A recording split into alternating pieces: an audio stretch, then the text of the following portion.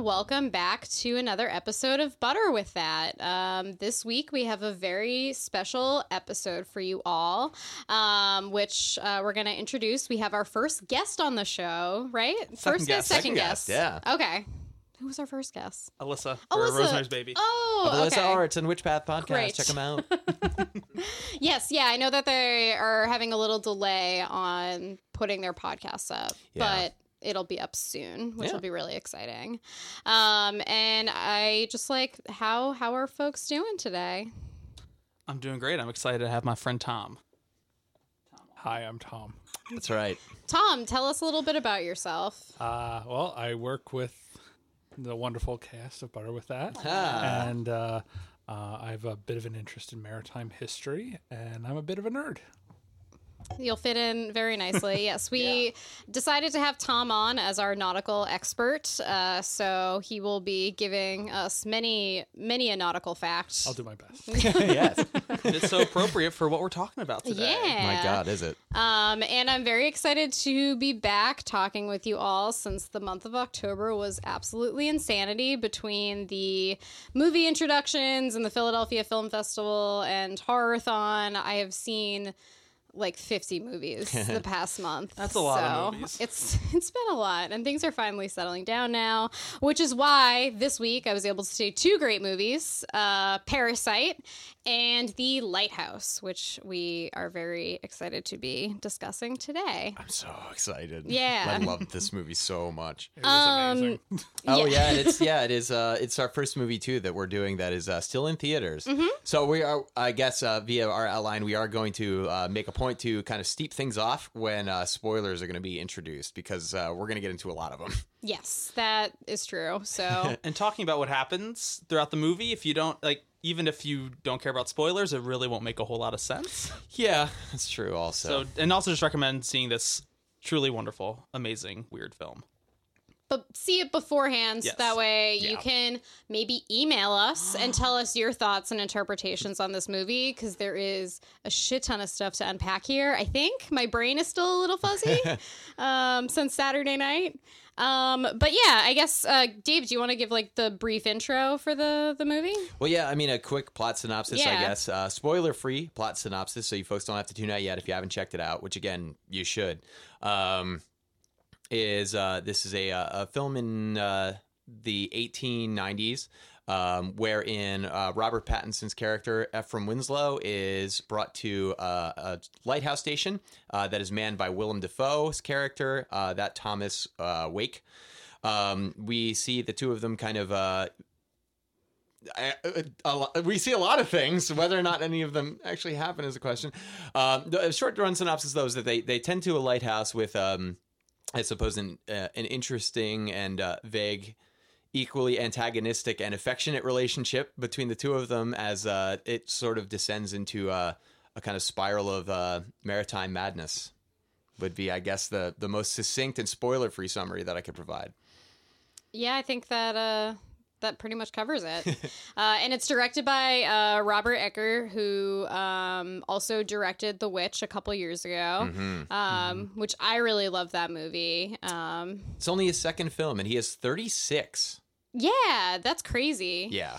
And he wrote this one also with the help of his brother, who is 7 years his younger, I think so. which is pretty crazy. And it sounds like that his brother gave him the idea ages ago, Yeah. and it got kind of put on the back burner for The Witch. So this is cool because I think are some very basic similarities between the movies. There might be some more in-depth ones that you could go into as well, or at least comparisons. But Robert Eggers, very obviously, he grew up in New England and very much cares for New England stories and specifically New England history. Because what I really loved about The Witch was just that it's very accurate to folklore at the time, and he definitely gets into a lot of folklore with the Lighthouse as well. So yeah, I guess that's the most we can say before we really dive into the meat of the film. Again, go see it before you listen on. We all recommend it. Yes, for Highly sure. recommend it. 10 Go out of 10 Maritime for Madness. me, yeah. Yeah, it was wonderful. Hashtag Maritime Madness. Yeah, I mean, Dave, when's the last time you've done this with a film where you've seen it repeatedly in theaters? I think it would have been Fury Road, probably. Yeah. I mean, Fury Road was the most I've seen a movie in theaters. I saw it 7 times.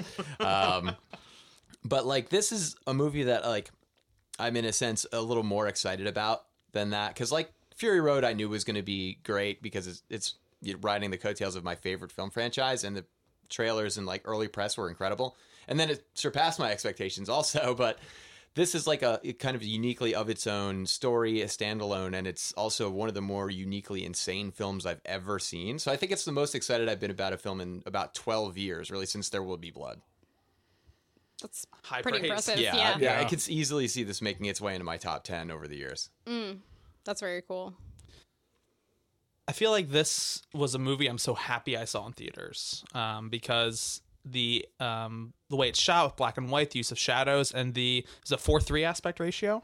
Yeah, 4:3 or 1:19:1, 2 different terms essentially for that same aspect ratio. Yeah, very like kind of old timey early 20th century aspect ratio. Yeah, very cropped, heavy use of shadows, and it just wouldn't have been the same if I was like all comfy on my couch with a blanket. Like, and also that day I was up since 1 a.m.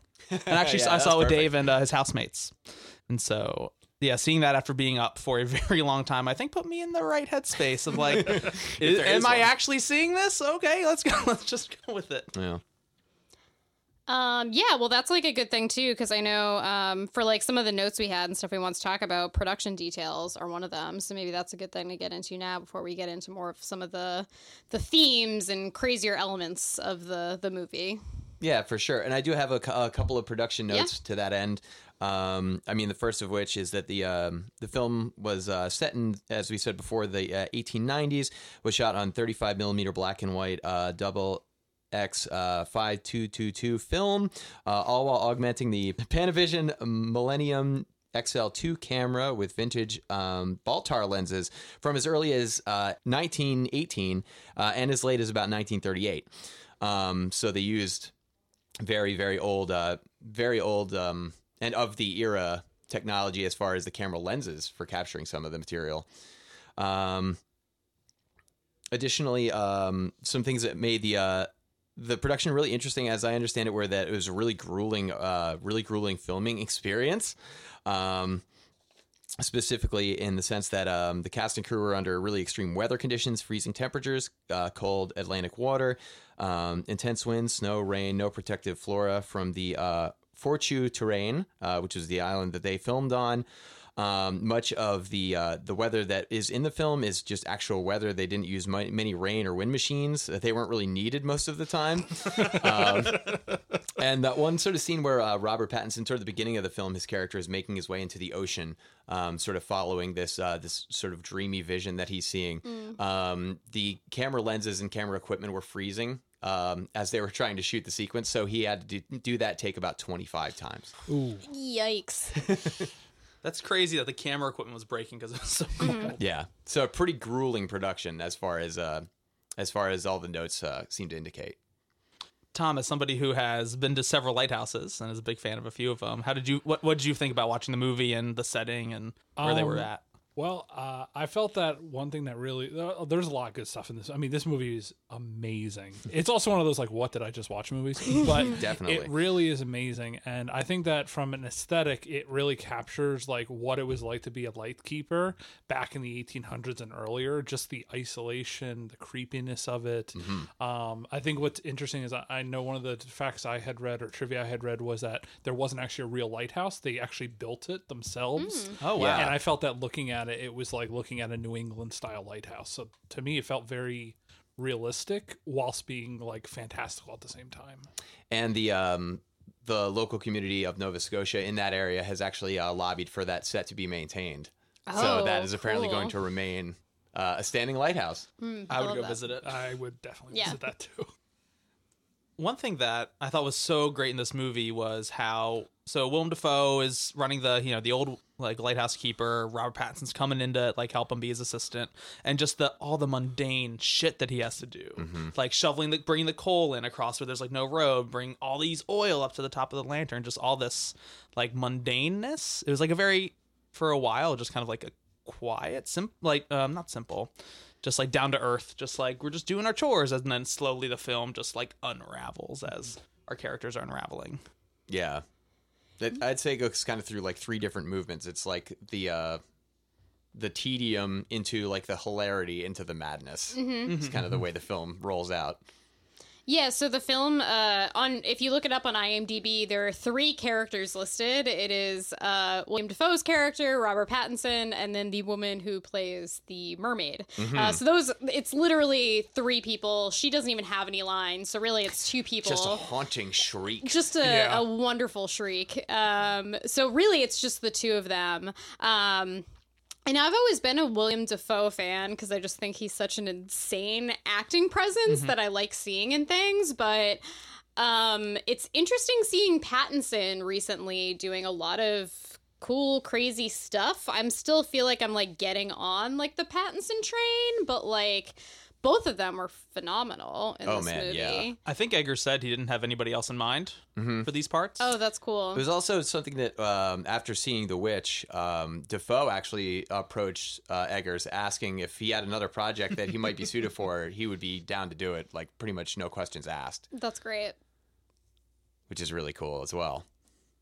Yeah, and this is the second movie that came out this year I've seen with Robert Pattinson. The first one was High Life, which was a pretty kind of weird, trippy sci-fi movie from like a female French director who I've never seen anything else she did. But like both of those movies, I'm kind of like, okay, like I think he's like actually a pretty decent actor. I feel like this movie's going to do a lot of good press for the new Batman movie. Oh, yeah. That big time. Pattinson's starring in, with directed by Matt Reeves, who did 1 or 2 of the new Planet of the Apes movies. Because I know so much of the internet rhetoric was like, oh, the Twilight guy's in my Batman movie. But I think that this will do a lot of good will. Like, oh, he is a good actor. I just saw him in Good Times recently as well, which is a pretty crazy movie. But he's also like really phenomenal in it. Basically, it's like a crazy story about him trying to rescue his brother that has some sort of like developmental like issue. I see. And he is like in jail, and so he's like trying to break his brother out of jail basically. Wow. It's pretty wild, but like really, really good, and I think also kind of highlights which is cool too for like this movie. It's obviously about this very like this older presence and this younger presence, and it's also too like you have like this newer actor who like people are like kind of like it's the Twilight kid like, but then you also have William Dafoe, who is a seasoned actor and has done some like pretty wild roles. So I think that really works for the dynamic of these 2 men in the film. It's an interesting thing, too, that Eggers commented on in an interview was a question of, like, do you think it'll detract from making this kind of, like, a period piece, but in a way that is sort of, like, so abstract and almost timeless, to have 2 really familiar faces embody these characters? And should you have pursued, like, fresh faces or non-actors or something like that? And he basically said with confidence, like, no, I mean, I've seen both of them perform expertly and perform these parts, and I know them to be able to disappear into their roles, so I didn't think it would be a problem, and I don't think it is. Yeah, it'd be different if you were casting like Tom Cruise. Sure. Like you hired Tom Cruise to There'd be a lot Tom more Cruise. running in it. Yeah, that would be he's something jumping to see. off a lighthouse. Show me the light! The light is mine! Wait, now I kind of want to see this. I do kind of want to see this now, yeah. I just want to like open a little window gonna to an write that alternate down. reality Yeah. and just see, just like a trailer for what that would look Add like. it to our movie ideas that you can pay us for. I had 2 more little notes, actually, about, I guess if we want to segue into their performances. Yeah, for sure. Some really pretty crazy stuff to be found there, and included among that is that Dafoe and Pattinson stated that they barely spoke a word to each other on the set and were too exhausted to hang out after a day's shoot because the filming was so physically demanding due to the miserable weather conditions. While Pattinson stayed at a normal hotel with the rest of the film crew during the shoot, Dafoe lived in a little fisherman's cottage in solitude. He would do that. On set, on the other hand, Pattinson would tend to eat and stay by himself during filming breaks while Dafoe stayed with the crew. Both stated that they very much liked each other as soon as they had their first real conversation after the shoot months later. Wow. Another kind of weird tidbit is part of Pattinson's process was that he had this, as reported by the crew, a somewhat unusual approach to psych himself up for the more emotionally extreme scenes. Robert Eggers was quoted as saying, sometimes he'd beat himself in the face so bad, or he'd stick his fingers down his throat to make himself gag, things like that. A particular scene where both characters are drunk and Dafoe lies on Pattinson's chest. He, quote, was sticking his fingers down his throat before that take, and Willem gave me a look as if to say, if Robert fucking pukes on me, ellipsis, end of quote. A question that I left wondering about Winslow is, what do you guys think about his accent? Oh, do you have that too? I have something like that here. Yeah, let's see. Because it says what both of their dialects were. Yeah, Okay. Pattinson's accent is based off a very specific area of Maine farming dialect, while Defoe's is a jargon of Atlantic fishermen and sailors of the time. There was like a New York kind of accent in Pattinson. He bounces around a couple different regions, I feel like, in his Yeah. more like extreme moments, which is kind of, I guess, maybe not uncharacteristic of British actors playing like an extreme American performance, but I wonder if, because so much of the movie is about identity and who is who, and I feel like Pattinson's, like Winslow is set up to just be like, I want a fresh start, but he's hiding a dark past. So I just wonder, like, as toward the end of the movie, he is just totally unhinged. He's not even sure who he is anymore, so he's like bouncing around between, because he was a logger. He's probably worked all over New England doing various jobs, which or he as said he did. Defoe even floats as like some weird gaslighting concept for him, is like, maybe you're not even here. Maybe you're still up in the Canadian wilderness up to your waist in snow, dying, or something crazy You're like just that. like, what the fuck are you trying to do, man? Saying shit Nutty, like that. man. Yeah, I don't know then if we should start getting more into like, what the fuck? Yeah, I guess it's going to take a lot of unpacking. Those are most of the production notes and things, so I guess let's just try to figure out what happened. And I suppose, yeah, if you've been listening so far, this is probably about a good time to check out in terms of spoilers. Yeah. Yeah. Anyone want to take a lead on what the fuck? God, I don't know. So Our new many segment. things. What Yeah. the fuck? I view this movie and kind of reflecting on it as analyzing masculinity. It's kind of how I saw it, of like what does it mean to be a man in the working world? It's kind of what I took away from it, and just Pattinson trying to be anything at all, and then Willem Dafoe just probably, even if it's not true, just totally in sync with who he is. And so these two forces of I know who I am versus I don't know who I am kind of like clashing. Which becomes an even broader metaphysical question as the film carries out, yeah. Tom, what the fuck? Yeah, what What the fuck, Tom? That's a great way to sum up the movie. It was interesting because there's so many ways you can. I found I could interpret this movie. Is it just like a character study of mental health issues in that era? Because like lighthouse keeping in those days was maddening. I mean, there were people in the past who went mad and some killed people during it. But it's also like one of those is like, is it supernatural? Is there something else working on it? Is there like a Lovecraftian element?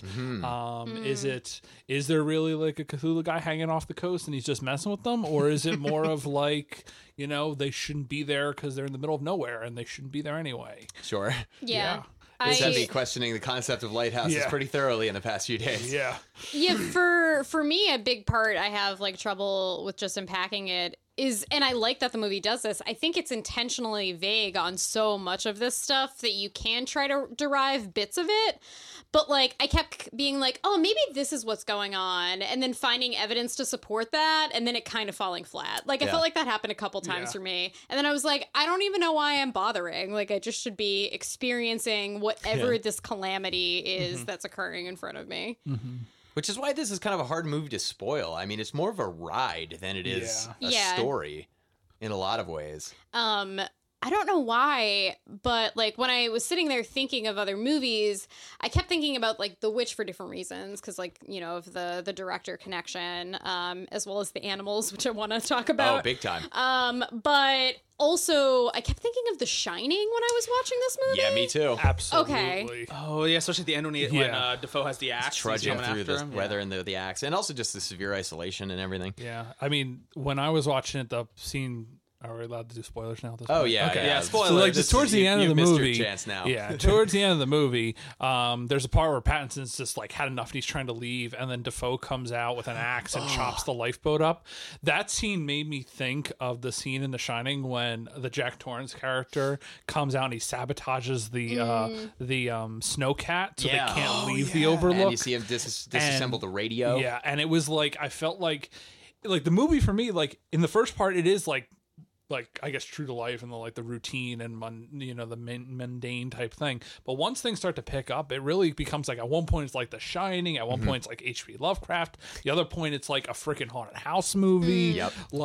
But that scene when he destroys the rowboat, like I was like, that's just like what happened in The Shining, because I think they even say like the same line, which is you don't leave me, or you can't leave me, and like I that's all I kept thinking of the last like 20 minutes of the movie. I'm like, here we go with The Shining.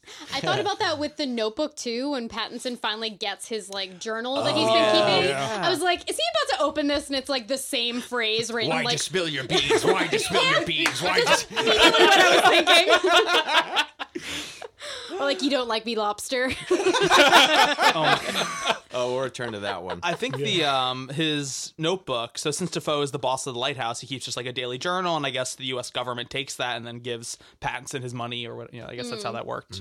And so that's such a great ticking bomb device throughout the movie, because Defoe always has like the keys around his neck, because he doesn't want Winslow to get up to the light. The light is his. Later in the film, he's like, "It's my wife. Like this is you can't Such go a up huge there." thing, yeah. Yeah. He locks his like secretary drawer that has the book in it, and so a couple times throughout the movie, Pattinson tries to like get the keys, and just such a great mixture of like tension with that, and also the black humor.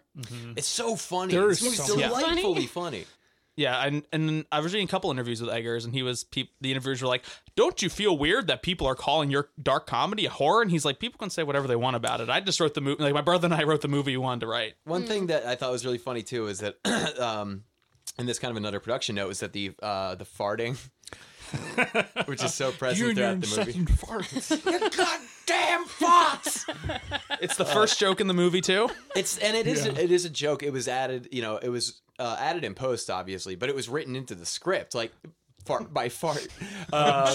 And he regarded it as like people like saying like he wanted to kind of throw people a little bit with that as like a cue that like, with The Witch, it was such a like towering, emotional, and dour period piece that is like so tense and so haunting. With this, he really wanted to go out of his way to include humorous elements right at the onset. So his whole attitude with the farts is basically like, yeah, it's okay. You're supposed to laugh. I know, for me, I kept thinking about like, oh, so this is the difference between like his historical piece focused on like a woman and his historical piece focused on dudes. Yeah. What was the description, Tom? Is nothing good can come of two men trapped in a phallic trapped in a symbol. giant phallus. Oh yeah. I mean, that's essentially what lighthouses kind of look like sometimes.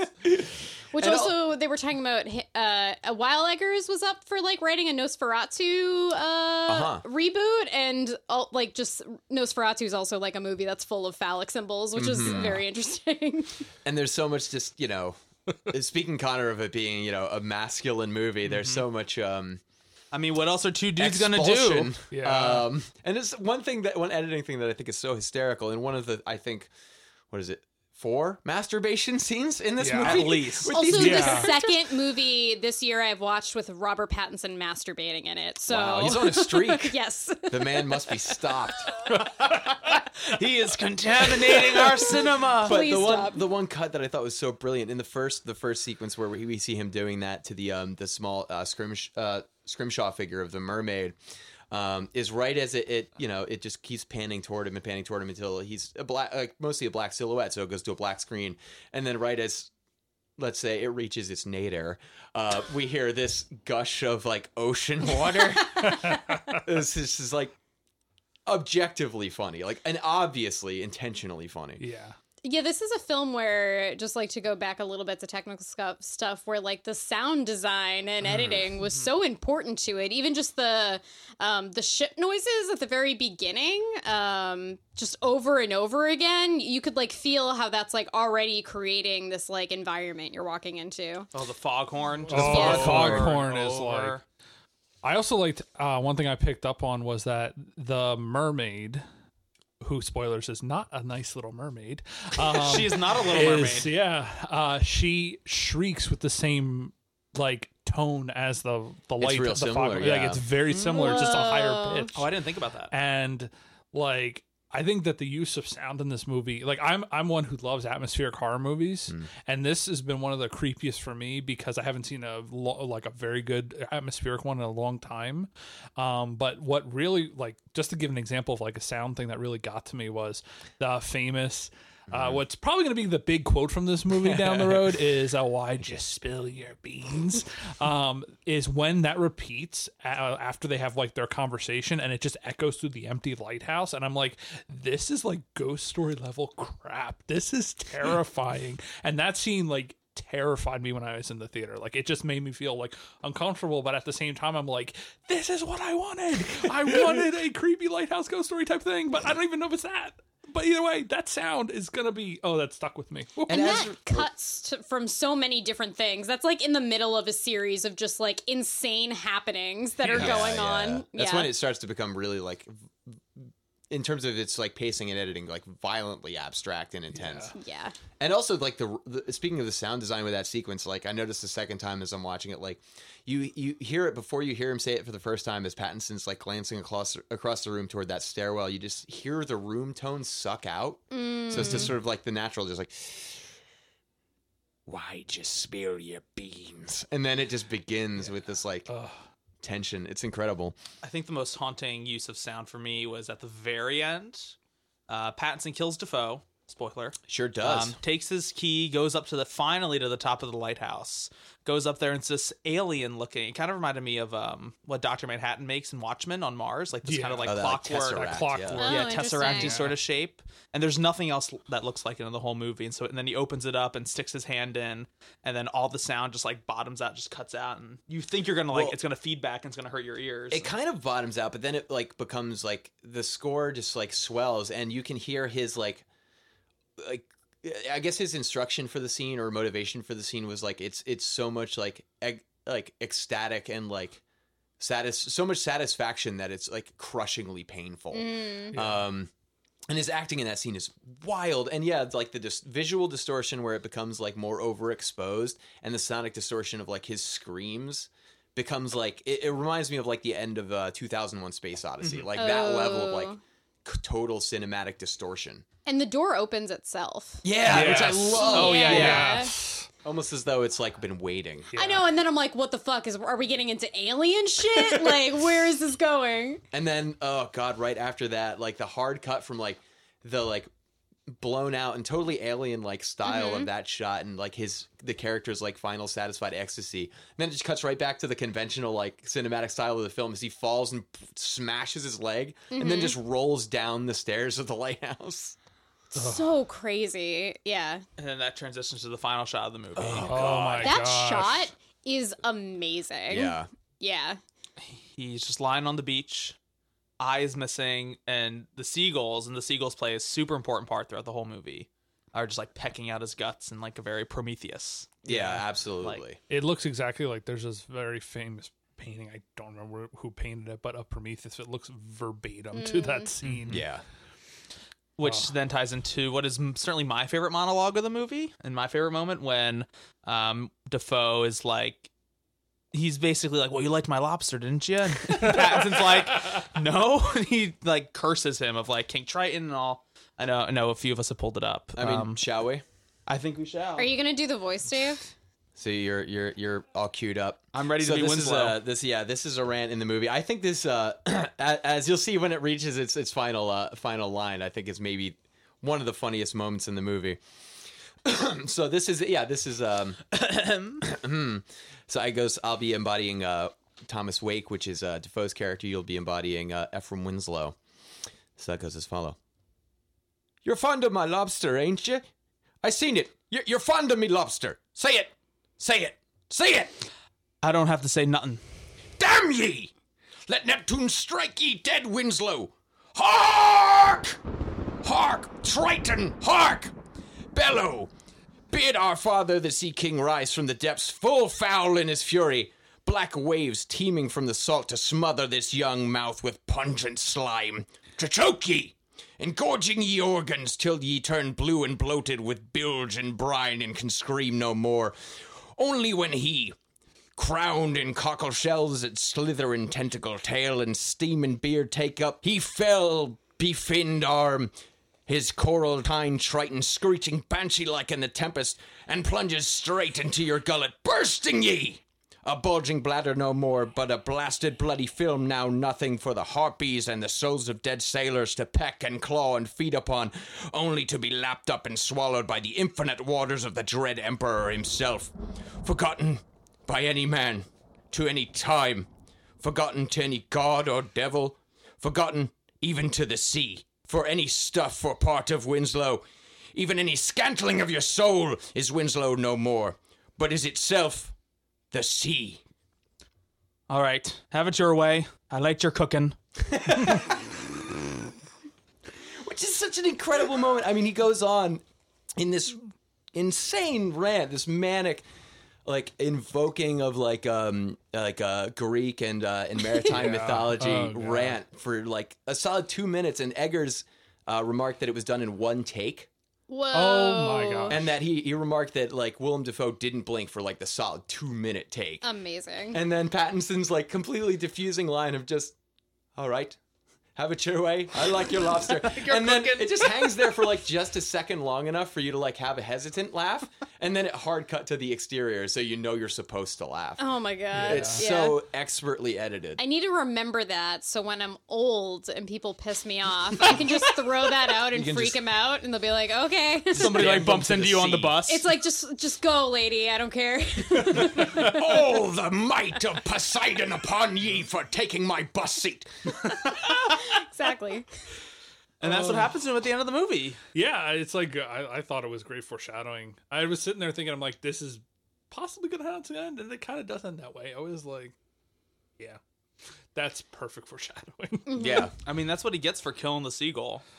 Which we got to talk about the gull. It's got to be the best seagull murder scene in all of cinema, right? No seagulls were harmed Yes. during the making of this Found that movie. fact too, yes. In fact, there were trained seagulls that all play the one-eyed seagull, which I believe. There were 3 that have names, and I forget. It's like Johnny something else and something else. Johnny the Seagull. Pretty much, yeah. Which is kind of like that one, like famous. I forget that one's name too. I think it's like Johnny the Raven, that famous Raven that's in several films. But yeah, it's totally an important like symbolic character, as Defoe expresses. In them's the souls of sailors that met their makers.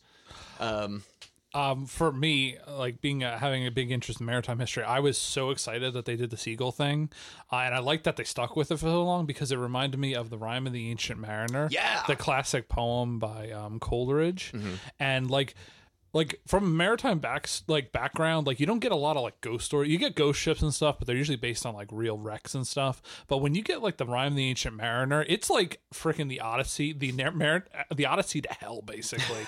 And the whole thing is triggered because the mariner, being a dingbat, shot the albatross, which you're not supposed to do, just in general, but you're not supposed to do it with maritime lore because of the superstition, and everything goes to hell. And just like in this movie with the wonderful graphic and over-the-top murder of the seagull, it ends up with the wind changing immediately afterwards, and you're like, yay, Mariner's getting his revenge.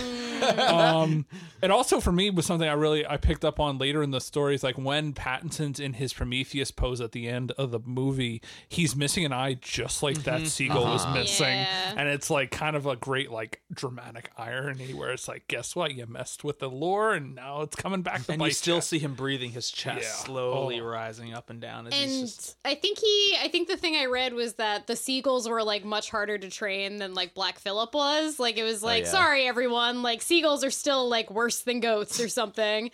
And so I thought that was really funny. I mean the way that bird was in some of those scenes was like amazing and really sinister.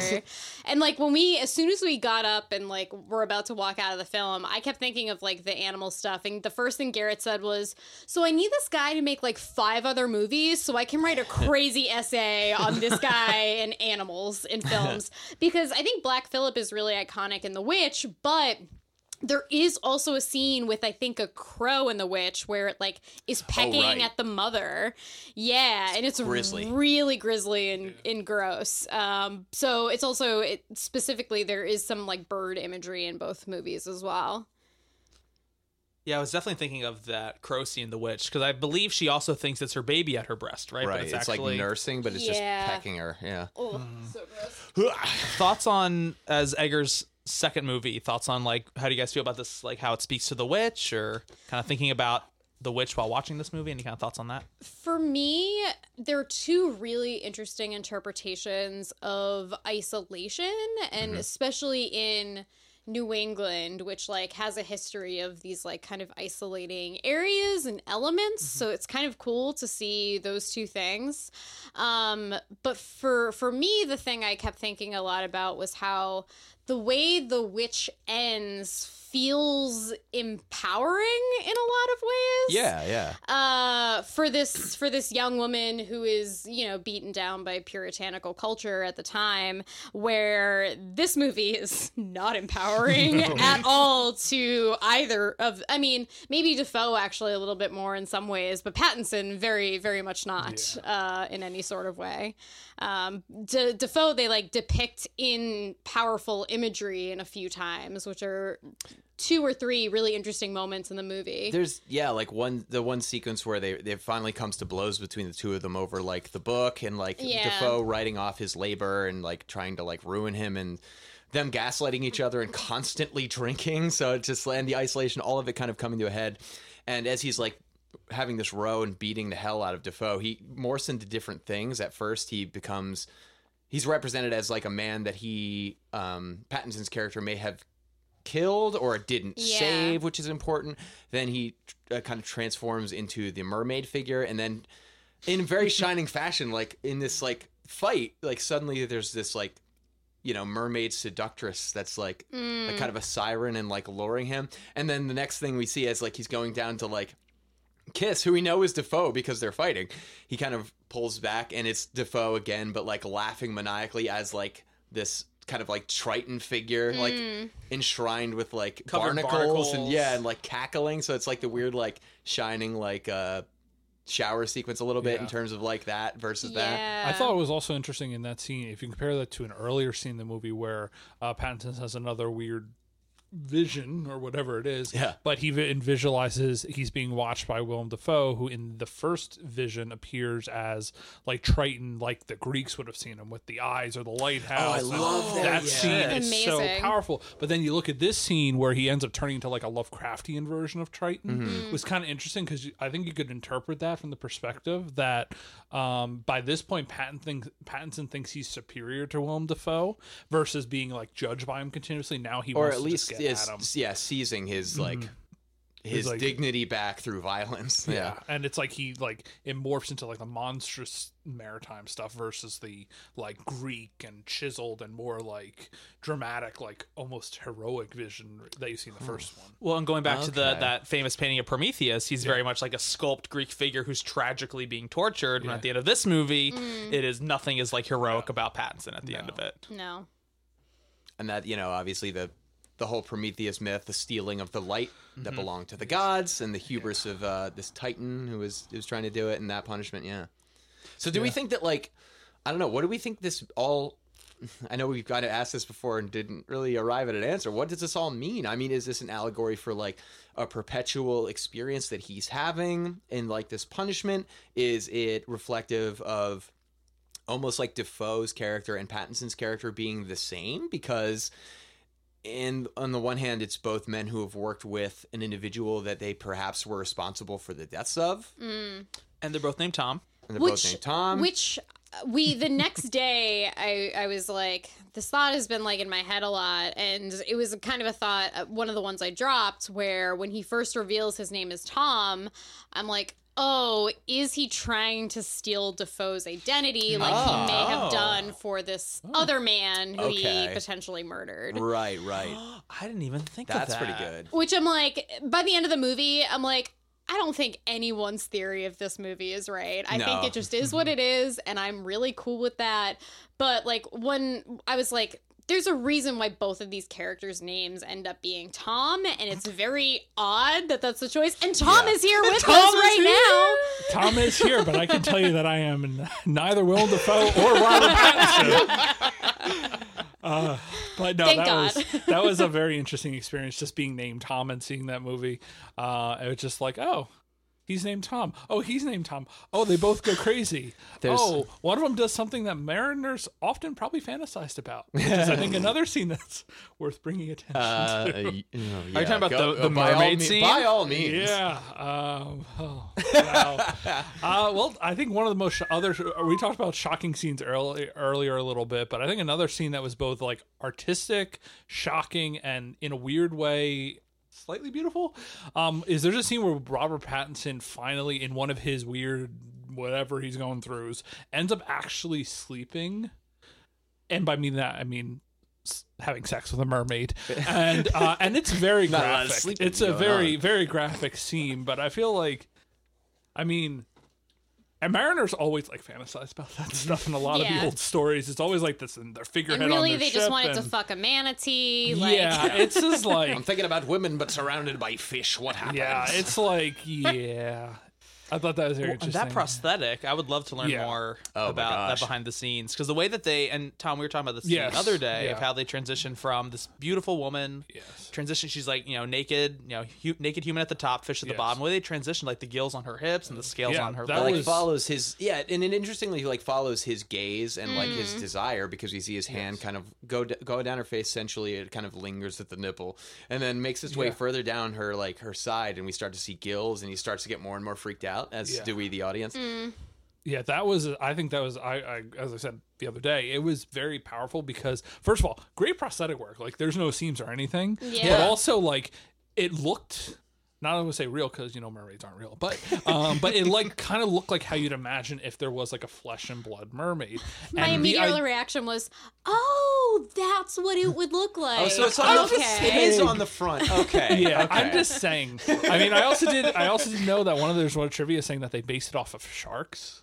Really? Yeah. Oh, that makes sense. Oh. The sort of like shape this is weird of for me it. to talk about like private parts, but they based it off of like sharks. Yeah, that okay. Which that was another moment where Garrett was like, is this like weird Cthulhu kind of imagery with the way that it's designed and shaped and very stuff ornate. too? Yeah. It is. It's very cool looking. Yeah. I loved that part. I feel like they captured a lot. Like, I think when it comes to maritime, like especially storytelling, like nowadays especially, you start to see more and more appearance of like H.P. Lovecraft inspirations, which I think in a lot of ways is kind of like the horror of maritime and the ocean and ships and all that. But I think you also see great images of like Greek mythology, where you have like, you talk about the Greeks and their navies and all the battles they had with their triremes, and there's like the romantic approach to it, but then there's the truly horrific like nightmare-inducing, like ocean-related things, and they merged together in such a way that was kind of like, it's like one side of the island is nice and beautiful, like romanticized, like lore, and then on the other, it's like the Lovecraftian, like you're doomed type going thing. The deep ones are coming for you. Surrounded by decay. Yeah, it's decay, The old barnacles, and slime. slime, it's just so gross. Yeah, the tentacle part closer towards the beginning, like the first time he's kind of spying on Defoe in the lighthouse. Masturbation sequence too. It's Also very awkward scene. I know, because like everyone audibly groaned in the theater when they just saw like, stuff drip down. But then you saw like the actual like tentacle above, and I was like, oh, this is just like fascinating. Whatever is happening here. I mean, at that point, I also felt like that scene was another good scene. I feel like they only showed like one brief like showing of it, but the thing is that scene is really creepy because it also ties into the question of the end scene when Pattinson finally sees that the light opens itself.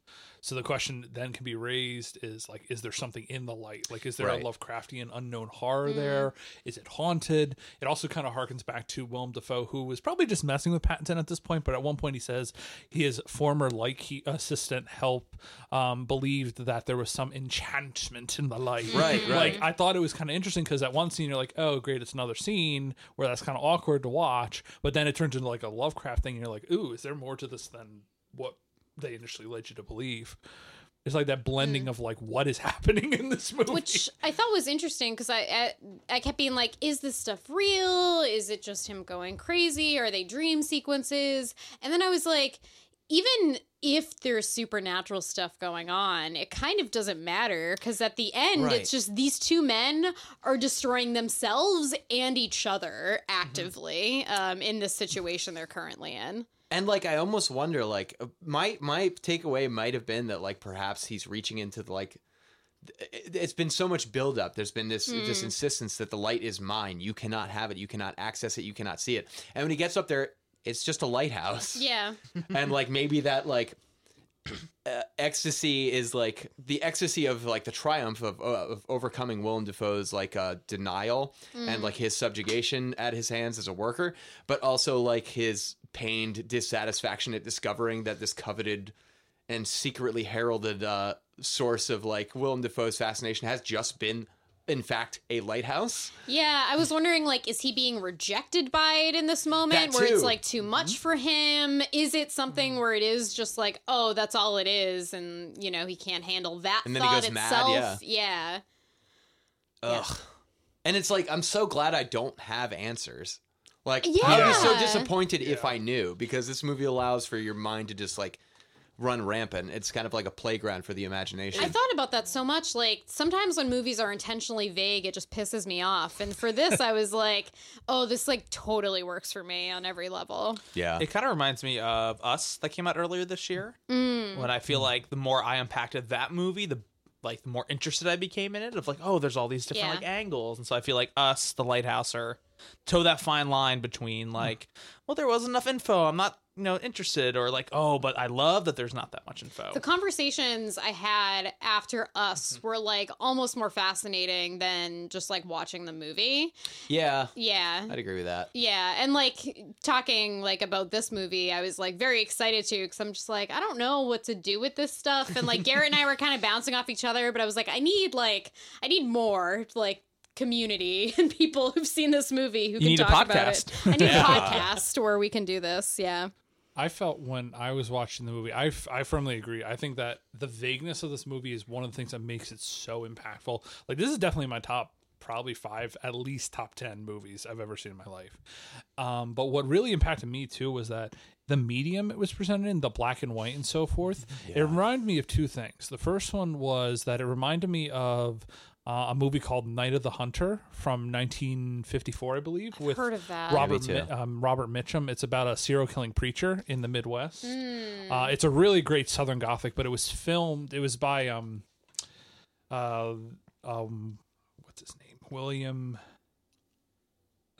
Charles Lawton, Okay. who's the famous actor who played Quasimodo at one point. Oh, It's the right, only right. movie, Oh. only movie he ever made because it was a bomb when it came out. But the movie was heavily inspired by German cinema in the early 20th century, to the point where it was essentially they used almost like abstract visions of like the farmhouse, and Robert Mitchum's this like charismatic wolf in sheep's clothing preacher who goes around and kills people, and he's just chasing these two children the whole movie trying to get the money that their father had stolen during an event. But the thing is like the feel of that movie is it's like you're watching a play, and I felt when I was watching The Lighthouse, bringing me to my second point, is I felt like this could be a brilliant play on a stage because you only have two guys and one woman playing the role of the mermaid. We talked about that a little bit. And I think that visually it reminded me a lot of this movie, but it was also truly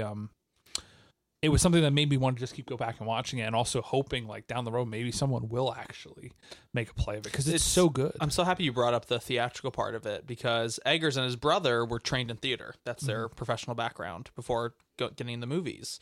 And so he was saying he was inspired by the work of Samuel Beckett, Harold Pinter, Pinter big time, yeah. these absurdist playwrights of, the mid 20th century. And so he was like, I basically just wanted to write a two-hander, just with two amazing actors, just slowly, becoming unhinged. But we were talking, Tori, of like, it feels like this is taking all the theatrical structure conventions, but doing it in only a way that cinema can accomplish, with the aspect Yeah. ratio, the use of shadows. So it's just so, and as a theater major, whenever I see a movie, I just always kind of think about like, oh, how would this like work as a play? And I feel like this takes the structure of a play, but it would be so hard to replicate. I would love to see somebody try to do it. There is a play based on what some folks think this movie is based on to a degree, called The Lighthouse. That was a British play that was a response to a historical event, which ties into the suggestion that both of them are named Tom. There was something, the Smalls Lighthouse was erected in Wales in 1776 and was the site of a grisly episode in 1801 when the Wickies, as we know them professionally now via this film, Thomas Griffith and Thomas Howell became stranded in a series of sea squalls. The two men were known to quarrel, so when Griffith died either of an illness or an accident, there are conflicting reports. Howard feared that he may be suspected of murder if he buried Griffith at sea. As such, he kept the body within the station for a time up until it began to decompose. At this point, he cobbled together a makeshift coffin for Griffith, hanging it from the upper rail of the lighthouse. As the squalls continued, they battered the coffin apart, leaving only Griffith's still decaying corpse swinging outside the only window of the station, the wind pitching it back and forth, causing Griffith's hand to rap against the window, almost as if beckoning Howell for weeks. Howell managed to keep the lamp lit for the duration of the episode until rescue, at which point his mind had become so unraveled that landlocked acquaintances of him no longer recognized him physically or personally. As a result of this incident, the policy regarding wiki rosters per station was changed from 2 to 3 and remained the policy until the automation of British lighthouses until the 1980s. Which is interesting, too, because that would have been well before this movie took place. And Eggers is a research hound, so like he would have known that. But at the same time, this is set in New England, so I don't know if the same maritime wiki standards applied. That's interesting. I feel like there was a Simpsons episode parrying that. But No, some roots in some crazy factual history. And also that movie, or that story is pretty well captured in another movie called The Lighthouse that came out in 2016 that I watched earlier today in preparation, which was okay.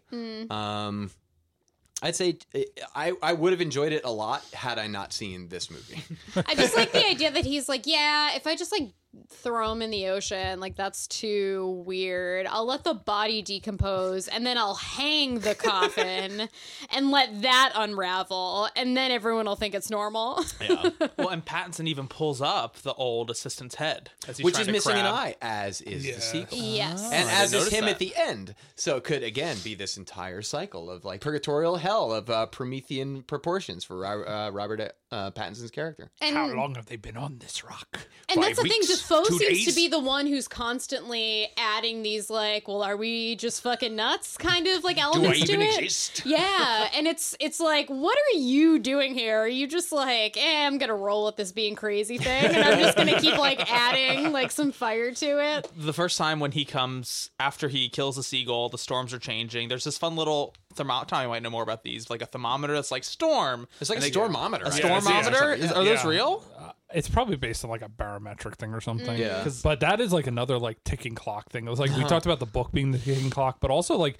there's little subtle things in the movie that are very like ticking clock, like you know, like the barometer, that device we'll call it. Like the whole movie, it is starting to count down, and then when he does the Ancient Mariner Redux, that's when it like triggers it and it ends up causing it to like happen. So I think it's another like there's a lot of ticking time bombs in this movie that are like subtle at first, but then you look back and you're like, oh wow, that was already going to happen. And then the men themselves are ticking time bombs. Or even Yeah. just like some of the foreshadowing, like Willem Dafoe says at one point after they're like, they're waking up the one day is like something about having a dream about him like splitting his head in two, which we get at the end of the movie. Yeah, That's interesting.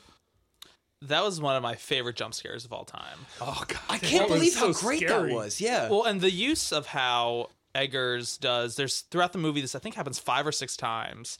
It's focused on a character, it slowly pans away, and then you see the other character standing in the doorway. Yeah. And then when Pattinson, after this huge storm that almost destroys the whole like lighthouse structure, finds the book, opens it up, it pans away, and you're like, he's gonna be there, but Defoe's not there. He's not there. And then maybe 15 minutes later, after he destroys the boat, Pattinson goes back inside.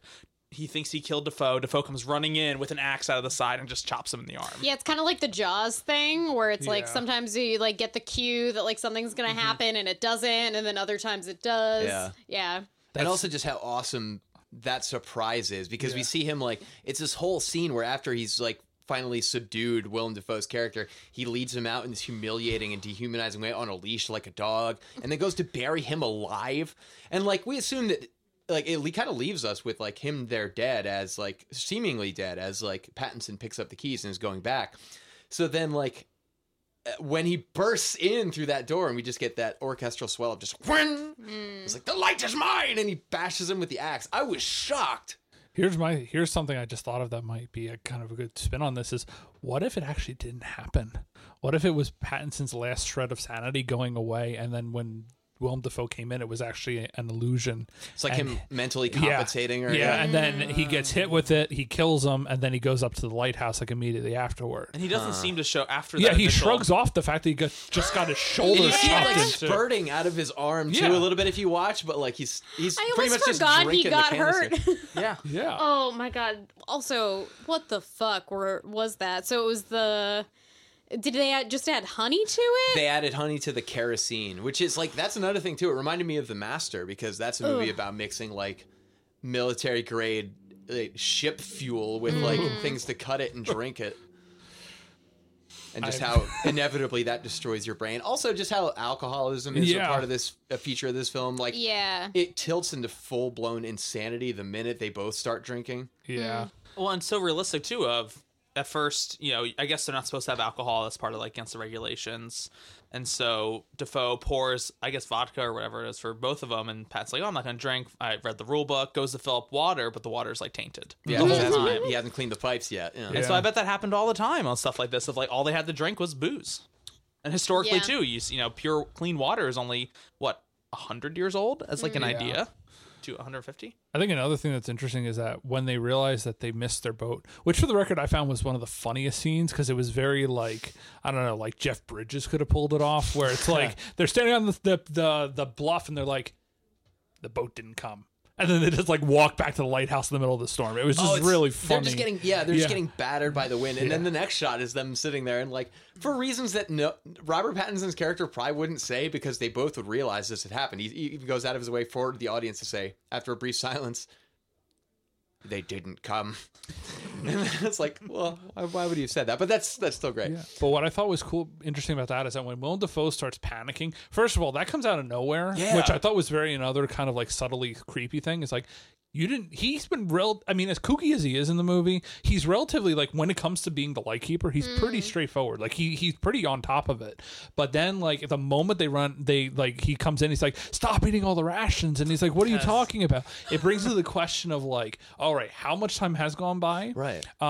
Was it really, he was planning on him going anyway, and he just realized, like, oh crap, we have no food. But I also like to point out that the rations that they find on the lighthouse are just alcohol. Which I think is kind of a fun inversion of the whole like joke they made in Pirates of the Caribbean 1, which is like, well, they're using the island as a rum runner, and that sounds like a haven for everybody. But then you're like, alcohol on a creepy isolated lighthouse is not a good thing. Yeah. And like that plays into it. But I thought that was like another thing that's like a great example of like, was Dafoe messing with them? Was he losing time? Was he becoming mechanical in a way? Because in the beginning he just does the same thing over and over again. And is he losing it? Like, is he really losing it? Like he's blacking out and just automaton, or what? It's like another one of those like million questions that comes up. Yeah.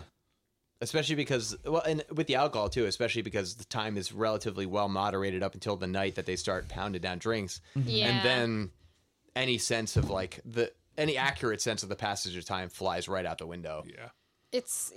And when you brought up like how this movie talks about like masculinity and stuff like that, I think Pattinson's character is so interesting to watch throughout the movie, because like the more you learn about him and see how he's acting, it's like he seems to be a pretty like unremarkable human being. And like, you know, like Dafoe is writing all these bad notes about him, and you're like, well, like how much of that is like actually true or not? Yeah. But he's got this like sense of pride at the same time where he I'm a good worker. Yeah, and like he gets really upset that he's like made to clean the floors and like do all this extra work. So he does have this like, I'm not like okay with the fact that I'm being treated this way, but also it's like, dude, you're starting from like the beginning. Like that's that's kind of how this stuff works. Like you're not all of a sudden just going to be like the lighthouse keeper. Like, so it was like kind of interesting watching him throughout the film just trying to find like power in this weird situation they're both in. I felt that scene, that also, that kind of like, especially when he says like, I'm a good worker, he just emphasizes this a lot in the middle of the movie. But that also reminded me a lot of like The Shining once again. Is like in the movie, the Jack Torrance character is like, he's like, oh, I'm a hard worker. I'm trying to avoid this, this, and this. But as the stories progress, they get worse. And you start to question if they're actually like, And like Shelley sane Duvall's the anyway. only one that's actually getting work done. Yeah. It's just like, it's one of those things where it's like very interesting when you think about it like that. Like, Yeah. Any other like scenes or thoughts people have? What stuck out to me pretty much for the entire film is the use of perspective and how we see, like, one scene sticks out in my mind so much is when he's, I guess, cleaning the foghorn, and the way that the scene shot up is like there's a ladder leaning on a giant cone and you're like not sure what direction we're looking at, and then he just pops out of the side of the cone. Oh, this is like the foghorn. And even the beginning, it starts with just like a gray wash, and I thought it was like rain coming down, but then it moves forward and you see the lighthouse. And so for me, I was like, oh, we're like, we don't know which way is up sometimes, like during establishing shots. And I thought that was, used so perfectly throughout so much of the movie of like, visually, I don't even know what to look at or how to orientate myself in the scene. Yeah, I'd say it's like the only way I can think to describe it is like either equal parts delightful and insane, or like the most serenely disorienting experience I can imagine. Like I walked out of the theater on it's at the Ritz, so Second and Walnut, in a city I've lived in for like 13 years, and like I walked out of that theater I've been to a bunch of times, and it took me like 6 blocks to even get my bearings and figure out where I was, because like. It felt like seeing the Texas Chainsaw Massacre for the first time. It felt like seeing the end of 2001: Space Odyssey for the first time. It felt like a lot of The Shining is just so serenely and satisfyingly disorienting in a way that like being narratively gaslit as an audience on top of like this cinematically abstract and pretty insane and unraveling film was like, ugh. It's the cinema that I live for. There was one review that simply put it as cinema to make your head and soul ring. And like, man, that's accurate. This movie is bonkers and I adore it. Definitely my favorite film of the year.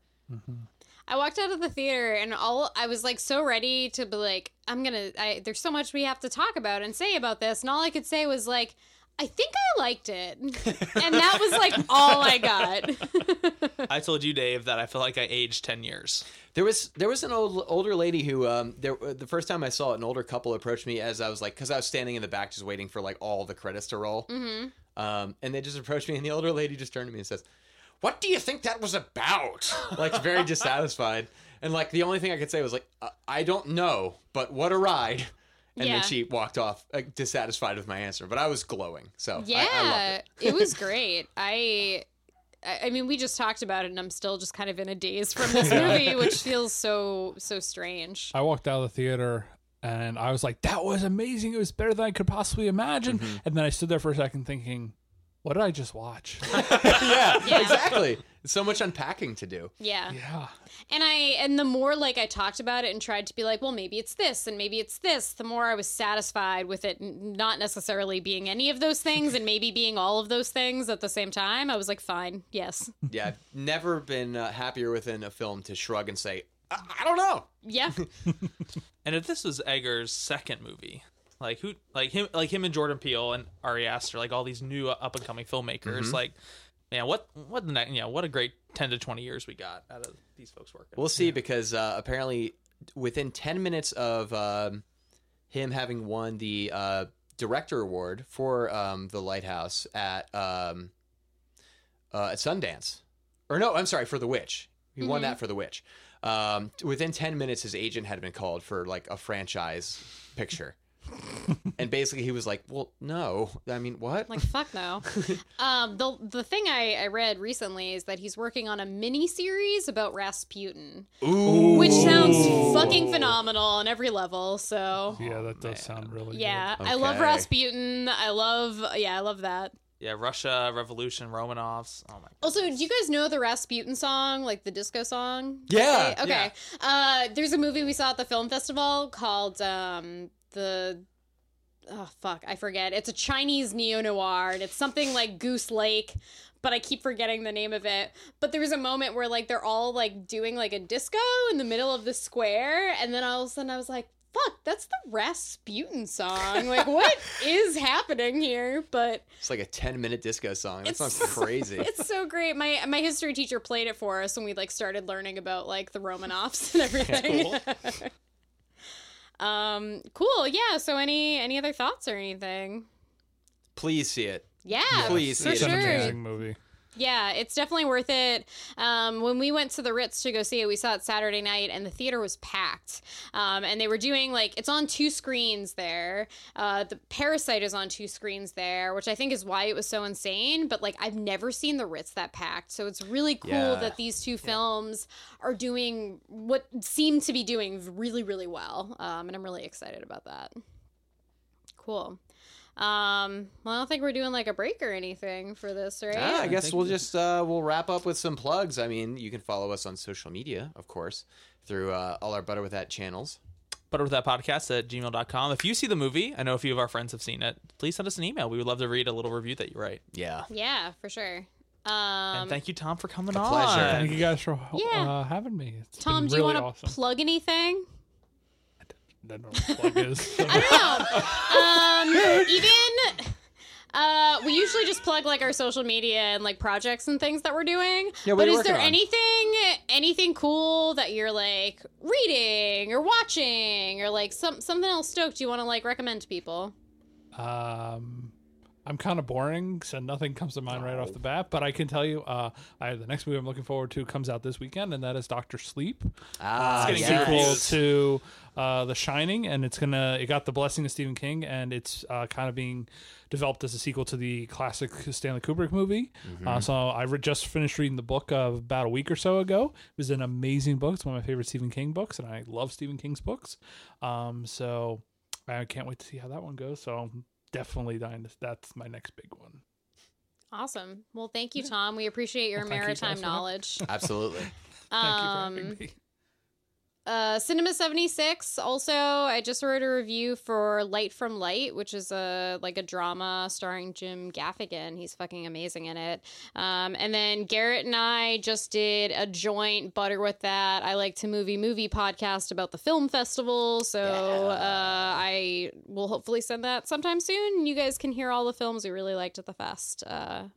I saw 11 movies. Only one of them I actively hated. So It's pretty good. Good. pretty good. Yep. Cool. Well, thanks so much. Please tune in for our next episodes. I think this movie also really worked well for the friends and not friends, but like family and food. Yes. Lobster. Clearly family, because I don't know. Maybe it's just me being from New England, but if that's not how your Thanksgiving ends, then I don't know.